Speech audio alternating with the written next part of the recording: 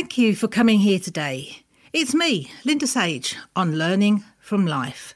One thing I can promise you, there'll be people to meet over the airways here you'll never forget. Some as long as you live. Let's just say, most have had what could be termed as an interesting life. It's not what happens, it's how you deal with it. And one line from any of them could change the way you deal with things forever. They'll be landing from all parts of the planet, all ages, backgrounds and experiences.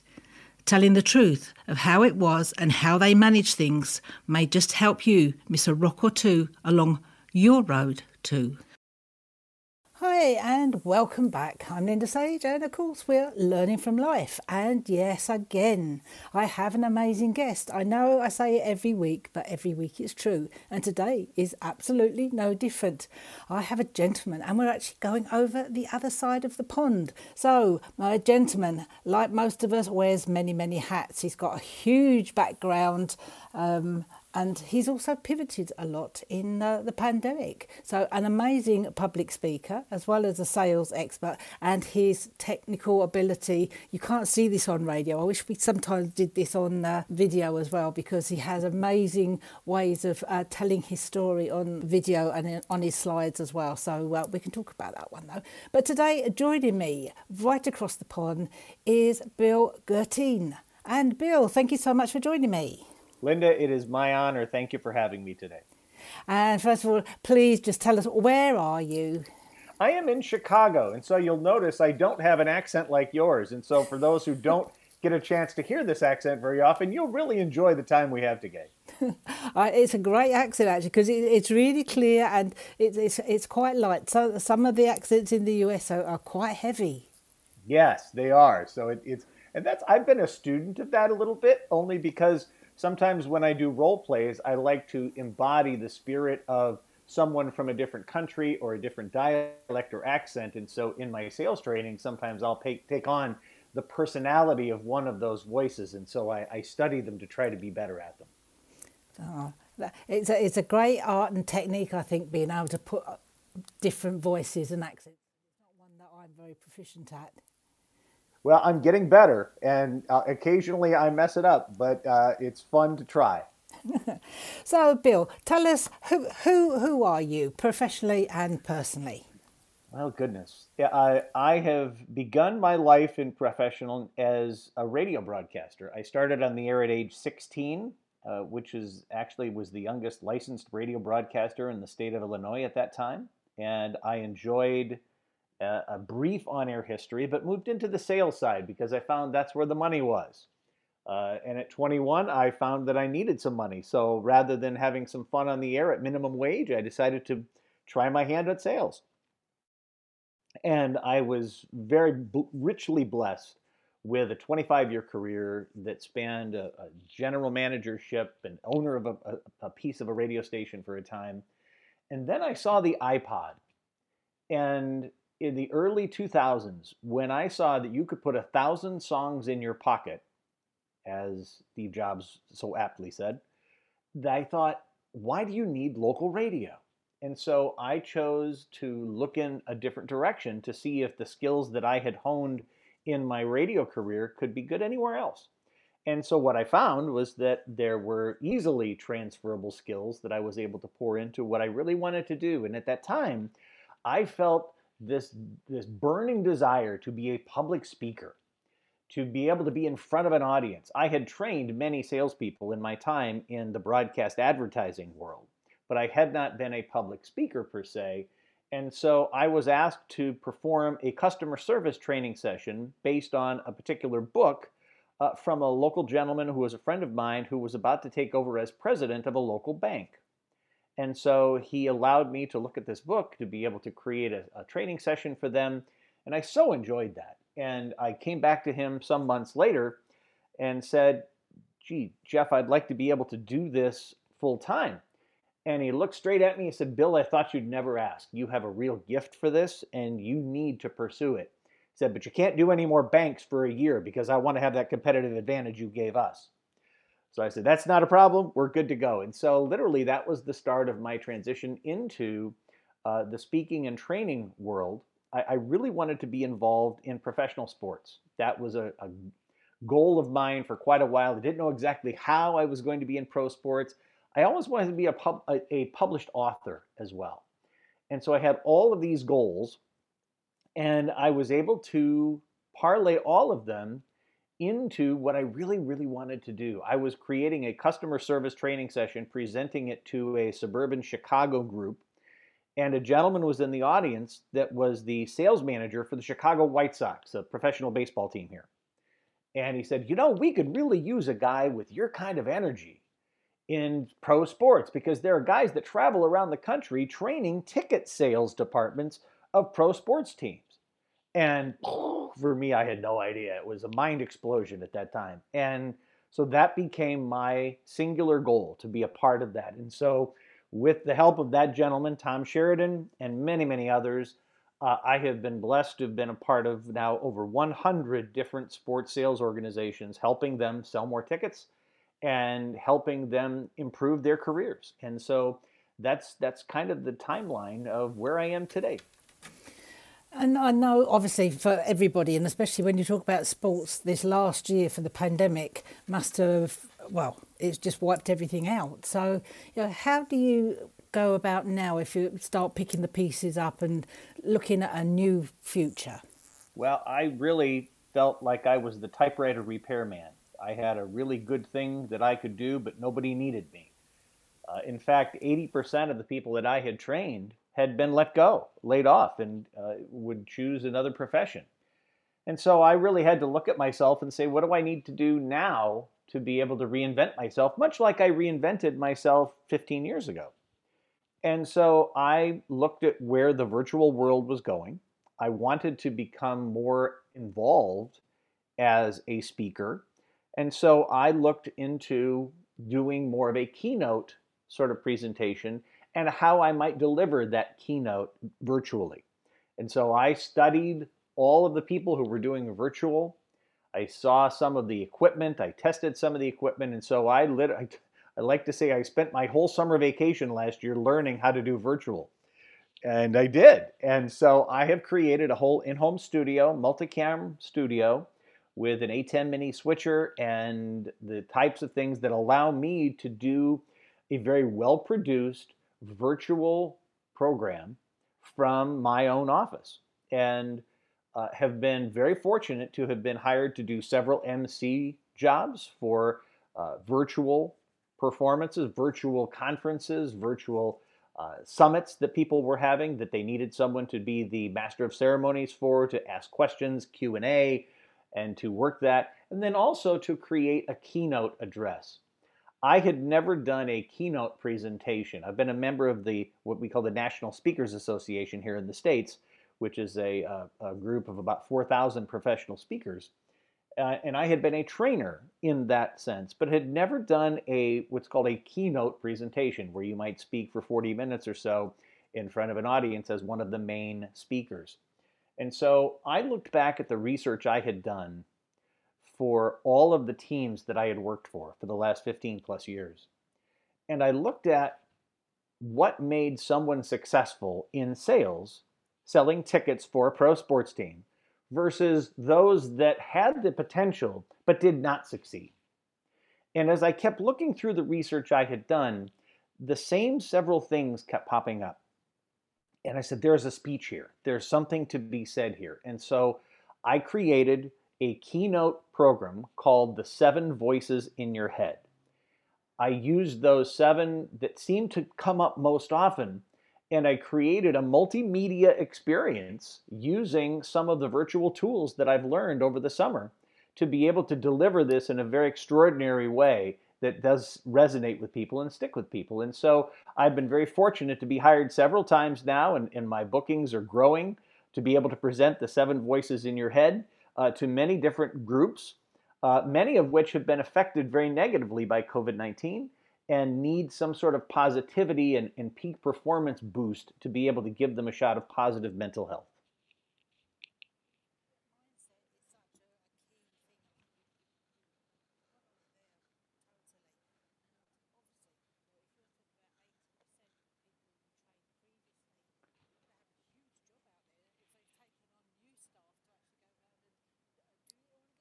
That's correct. It's a we're very pleased that at the time that we're talking here that we're about to go into more of a live audience situation here in the States with our sports, which we're very grateful for. We'll remain to see how it goes. I hope that everything goes as planned.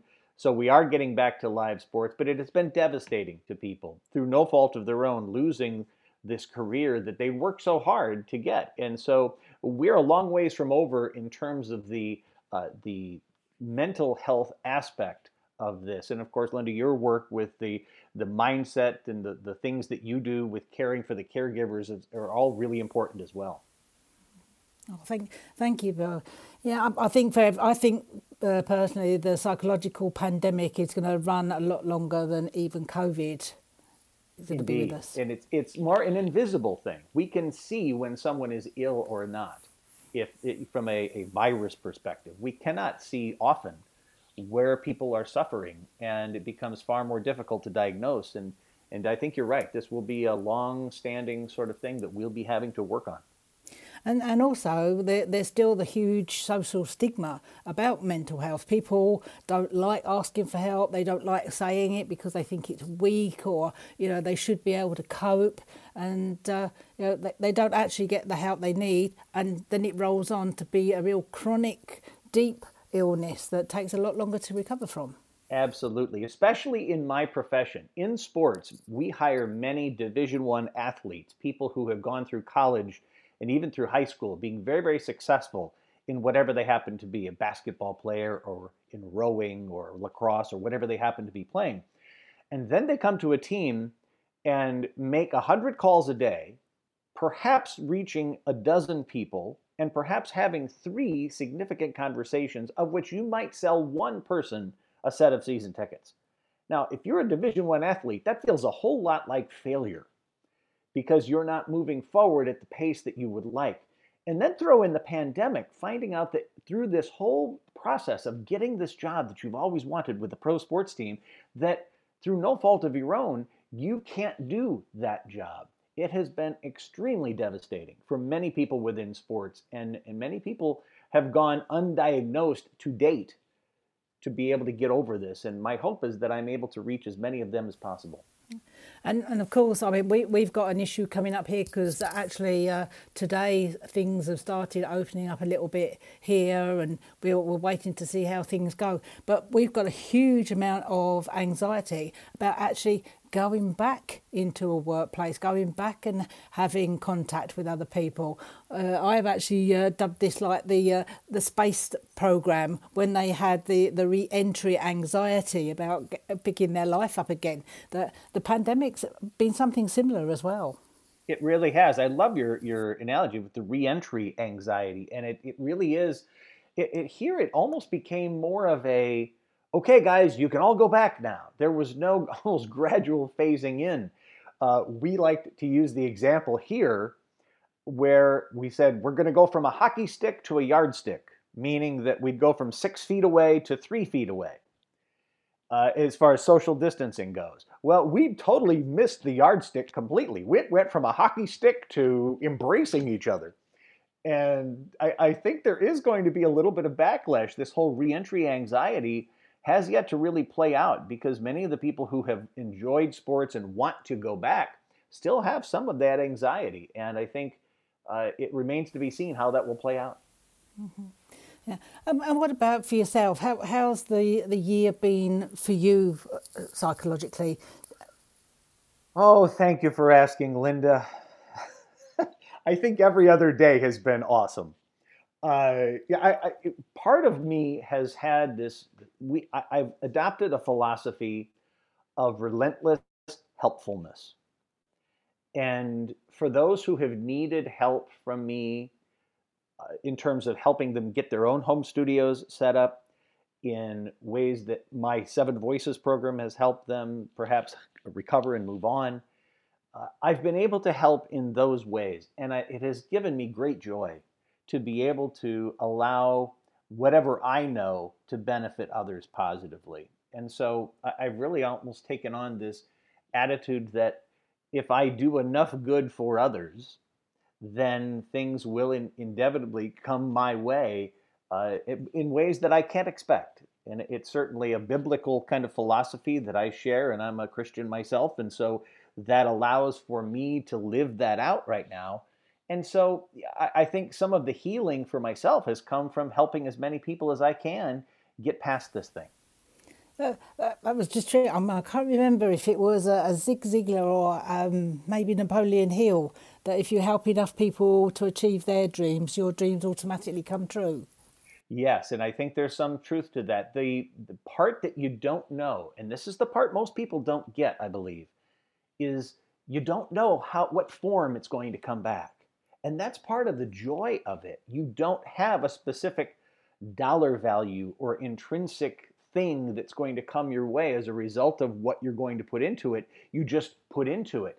And what you get is oftentimes more valuable and more fulfilling than what you would have expected for yourself if you were to have to write it down. So I've been very grateful in terms of helping others. And, it certainly hasn't come my way in terms of financial success like I have enjoyed, but I do see the tide turning now, and I've not taken it lying down. Yeah, no, I think it's amazing what you said. 'Cause certainly since we met and had a chat, incredible warmth there and openness to, participate with me today. And the conversations we've had have been so insightful and invigorating. Well, you're very kind, and I've taken the philosophy of if what I know and what I can pass along can benefit others positively, then I have done my job on this earth. Bill, obviously there's still a lot of things that you'd like to be doing. What's the future holding for you? Well, I'd certainly like to do more of this speaking work, and I've become proficient at this Seven Voices in Your Head on the virtual stage. I'm excited to bring that now to the live stage. And for those conferences and events that are now opening up, I'll have the opportunity in August and September to be a master of ceremonies at a large sports conference and also be able to deliver the Seven Voices in Your Head at a large sports conference. So I'm excited for both of those things. There are so many other groups, organizations that have conferences that are coming back that will need the message that I have, and I'm pleased to be able to now field those requests from people to be able to do that. And so I see much of my work being different than my training prior to the pandemic. It's helping others get beyond the pandemic through this keynote presentation of the Seven Voices in Your Head. You're talking, Bill, about going out and actually taking this live. How do you feel about that, going back into large event forums and things like this? Up until just a month or two ago, I was very nervous about that. I have parents that are 80 and 85. I was concerned about them and the health that they had. And so I think I was overly cautious for their sake, just to be sure that I was safe as I could be. And seeing what the CDC and many others have said now, I feel much better about this. And the cool thing, Linda, I have come up with several ways to do this program live on stage that I've never, ever considered before. By the way, if anybody needs a good idea, if you're stuck and you're trying to figure out what to do next, go take a hot shower. Because the best ideas come from the shower. I don't know what it is. Maybe it's just me, but I seem to get the most calming ideas. My brain is at its peak in terms of just thinking about all the different possibilities in the shower. And so I have one of these waterproof pads that you can actually write on like a notepad in the shower, and I use it every single day. And I'm excited to bring some of the ways in which I was able to do my presentation virtually onto the live stage, and I can't wait to be able to share it with people. Oh, that's fantastic. So obviously it's been a big learning curve for you. When you changed over into training and then when you had to drop all that training and go virtual. So what sort of things have you learnt about yourself in that time? Boy, so many things. The one thing that I'm concerned about as I go forward, I'm a guy that I think has collected opportunities. And I collect them almost like baseball cards. You don't know what you're going to do with them, but you're going to collect them. And so I began doing lots of networking groups, lots of one-on-one conversations with people I would meet in these networking groups, collecting resources, collecting people and relationships that I may call upon at some point in the future. And the challenge that I had with that is I became almost obsessed with collecting for collecting's sake. Mm-hmm. And the concern that I've got going forward with that is that I don't just converse with people for the sake of conversing, saying, gosh, I talked to 5 people this week, check that off the box, but to have them more meaningful and have them be mutually beneficial rather than simply just checking a box of meeting someone new.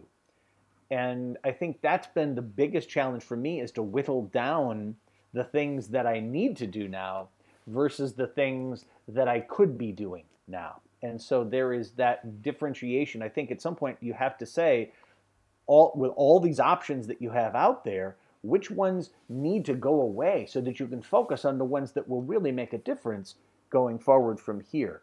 And so I think over choice has been my biggest challenge.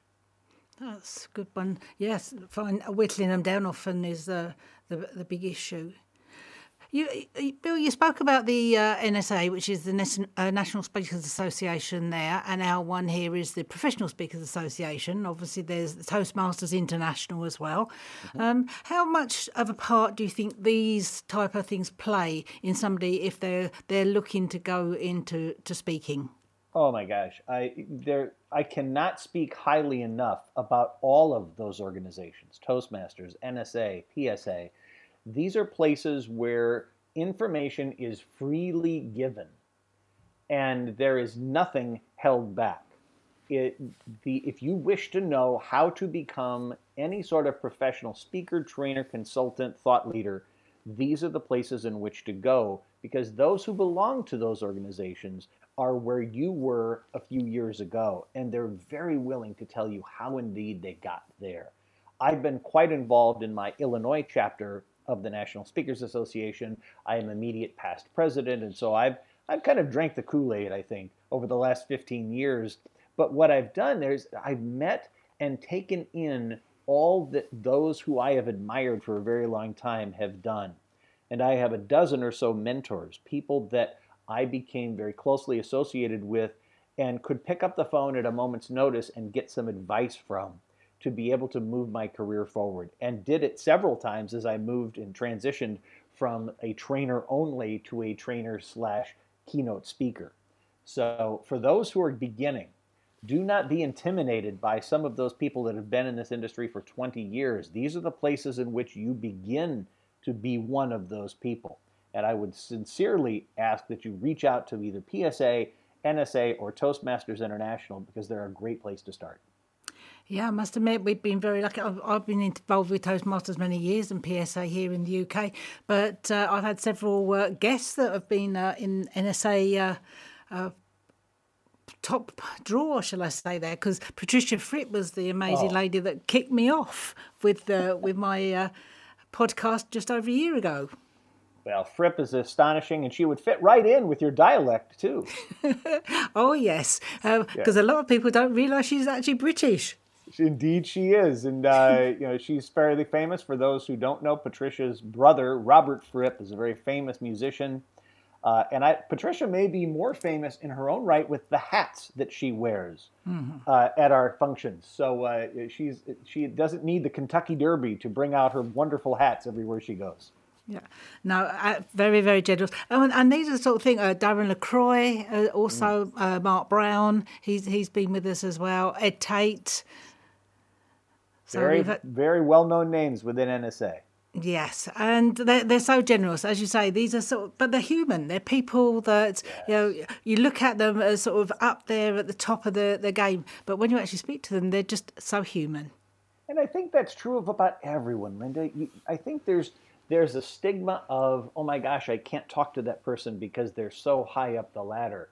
But I believe, and especially if there are young people listening to this today, if you have a desire to gain a mentor in your life, someone that you would like to be able to call on for advice or perhaps a word of encouragement, and you think that that person is far too high up the ladder to be able to reach out to, give it a shot. do your very best to find out how you might reach out to them, whether it's electronic or the old-fashioned snail mail, to be able to ask them for some direction. You would be surprised as to the number of people in high positions who find the opportunity for mentorship as rewarding as you will find their guidance. Don't be afraid to reach out. Yeah, very, very, very true. And I think that's what we do. We stop ourselves a lot of times thinking, "Oh, I'm not worthy," or what have I got to put in it, or I don't have proper stories yet, and things like this. But it's surprising what somebody else can see in you. Indeed, it's hard to read the label when you're inside the bottle. Yeah, very true. So, Bill, what do you think you're going to be doing this time next year? Wow, I love that question because I haven't even thought about it yet. So this is your first opportunity to hear what's in my brain as we go forward. I would love to be able to be equally divided, happily divided, between the sports world, of which I'm still a major portion of, and the general speaking world, which I hope to be far more involved in with my keynote and a 21-day challenge that I'm creating with regard to the 7 voices in your head, to be able to incorporate those into your life. That's really what I'm looking for, is an equal division for them. And I'm equally excited about both of them because they are helping others be better at what it is they want to do. So that's what I see. And I will probably be on the road a bit more. I quite a lot of travel miles. In fact, in 2017, I was 140 nights in hotels that year. Oh, wow. I don't think I'll ever want to get to that point again.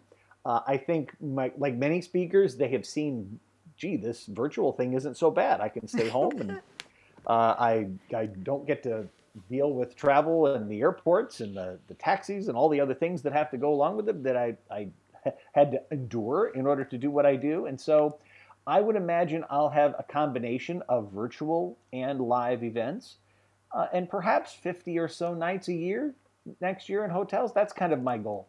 Yeah, very nice. But yes, virtual has been really great because, like now, we can pop across the pond and still sit in the comfort of our own homes. I have been astonished. There's a group that I'm a part of that is worldwide, 34 different countries, I believe, that all help each other do business across borders with each other. And we get on every 2 weeks. We talk about the leads that we're giving each other, helping each other get what they need to have within the different countries that they represent. And it's astonishing how much we all have in common and how easy it is today to be globally connected almost instantly. There is zero lag in these conversations that we have back and forth. And so I applaud the technology people that have allowed us to get to this stage. And I'm so grateful that we now have the tools to be able to do things like we're doing right now, Linda. Yeah, this is wonderful. So, Bill, if you had to go back and talk to that young man that was going to start off with that first training session, what would you tell him? What sort of advice would you be giving him? Well, I can tell you the day I trained, the very first day in 2004, driving up to the United Center in Chicago from my home, my very first training session was with the Chicago Bulls, Oh, goodness. the one of the most recognized teams in all of the world. And in driving up there, I was very confident preparing for all of this for the 2 months that I had to prepare. But on the way up, boy, my voices were doing a number on me. And I had to stop in the parking lot, grab my steering wheel with both hands, tripping the wheel. And I had to really quiet those voices down, this inadequacy I was feeling at that time. Imposter syndrome that you're probably familiar with, and many of your listeners are, that you're wondering, how is it you're here? You've never done this before. How could you possibly be qualified to tell them how to sell anything? And I just quieted them down.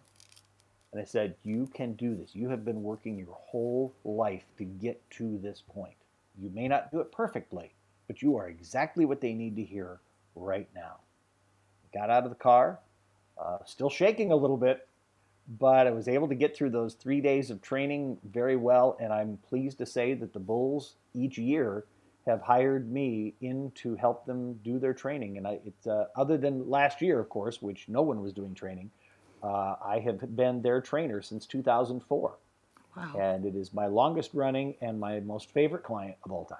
Oh, well, we have a director with Chapel FM Art Centre who are the hosts for the radio programme, and he's actually from Chicago too. Hey, that's terrific. So Tony will be very interested to hear about all of this as well, because he's been here, I think, now about 3 years. So just to keep touch with what's going on at home must be nice. That's wonderful. Yes, and I do have a goal as I go now a little more globally. I think I'm getting a little more adventurous, Linda, in my old age, that I would love to be able to work in every continent doing sales training, bringing what we know how to do well here in the U.S. To those countries who would like to be able to see a little more success in their ticket sales. And so would love to be able to talk to anyone that has the opportunity for me to do that. So if I may put that out there, I would be pleased to hear from others that may have that up, that be able to perhaps fulfill that dream for me. Yeah, and I must admit, if anybody's ever been to the States, and myself, I've been lucky, I've been in various places in the States, but customer service in the States is second to none. It's really, I'm truly astonished at how people can provide that level of service every single day and still deal with some of the angry people. And because sometimes we're rude here too. We're not always the most pleasant people to deal with. And to have those customer service people always do things with a smile and to be able to do that. Certainly Orlando and Disney World has had a lot to do with raising the bar here in the States. I think others look to them as kind of the litmus test of the standard of performance. And those who are in Orlando competing with them certainly have to live up to that. But I think in general, we have done an excellent job of maintaining as good a customer service level as anything I've heard or seen around the world. Very much so. I mean, even if, you just stop when you're driving and go in for a coffee, they're always so pleasant. And I must admit, there's some things in America that aren't as great, but the customer service it's top. I haven't been to another country. Other countries are polite, but there's not the engagement and the warmth of what there is in the States. We could use to do a little bit better, but I think comparatively we're doing great. And thank you for saying that. And I will take that as a compliment for our entire country, Linda. Thank you. You're welcome. No, I've always enjoyed my visits, I must admit. So, Bill, if anybody wants to get in touch with you, what's the best way of getting more information? Well, I answer all of my emails directly. My company is the 800-pound gorilla, which is a business term from the 50s. And so I have adopted that at the email address. It's bill@the800poundgorilla.com, THE800POUND gorilla. It was a business term in the 50s to actually describe companies at the time that were so big and dominant, it was very difficult to compete with them. At the time, it would have been General Motors or IBM or Bell Telephone Company at that time. What I do is help others to become the dominant player in whatever market they serve, whether it be sports or something else. And so bill@the800pound gorilla, you're welcome to look at, I have a website devoted to my website to my keynote called the7voices.com, THE7voices.com. And you can catch me on Twitter @800pound gorilla. Not that you are an 800-pound gorilla, Bill. A little bit more since COVID, but working on that. I think everybody, it's a COVID spread. I think. Indeed. I call it the COVID 800, but no one seems to understand that. Well, Bill, thank you so much. I'm sure we could talk for hours now, but time always gets the better of us. And maybe we could do it in a year's time to see actually how far you've got on your plans. I would so love that, Linda. And to those who are listening, keep the faith, keep working at what you're doing, follow your dreams and what you love, and have some of that relentless helpfulness for others around you. Thank you so much, Bill. Really, really appreciate your time and all your insights. It's been wonderful. Indeed, my pleasure, Linda. And for everybody, thank you so much for joining us. And as I always say, the great thing about podcast is you can pause and you can replay as many times as you want to, because there's a huge amount of golden nuggets there to take away. So for now, until next time, as always, be kind to yourself, take care, and I will see you again soon. Bye for now. Thank you for listening. This podcast was recorded in conjunction with the Chapel FM Art Centre and East Leeds FM radio station. For more information about them and all the good work that they do is www.elfm.co.uk. And to know more about what Linda Sage is doing, her website is www.lindasage.com. Also on all the other social medias.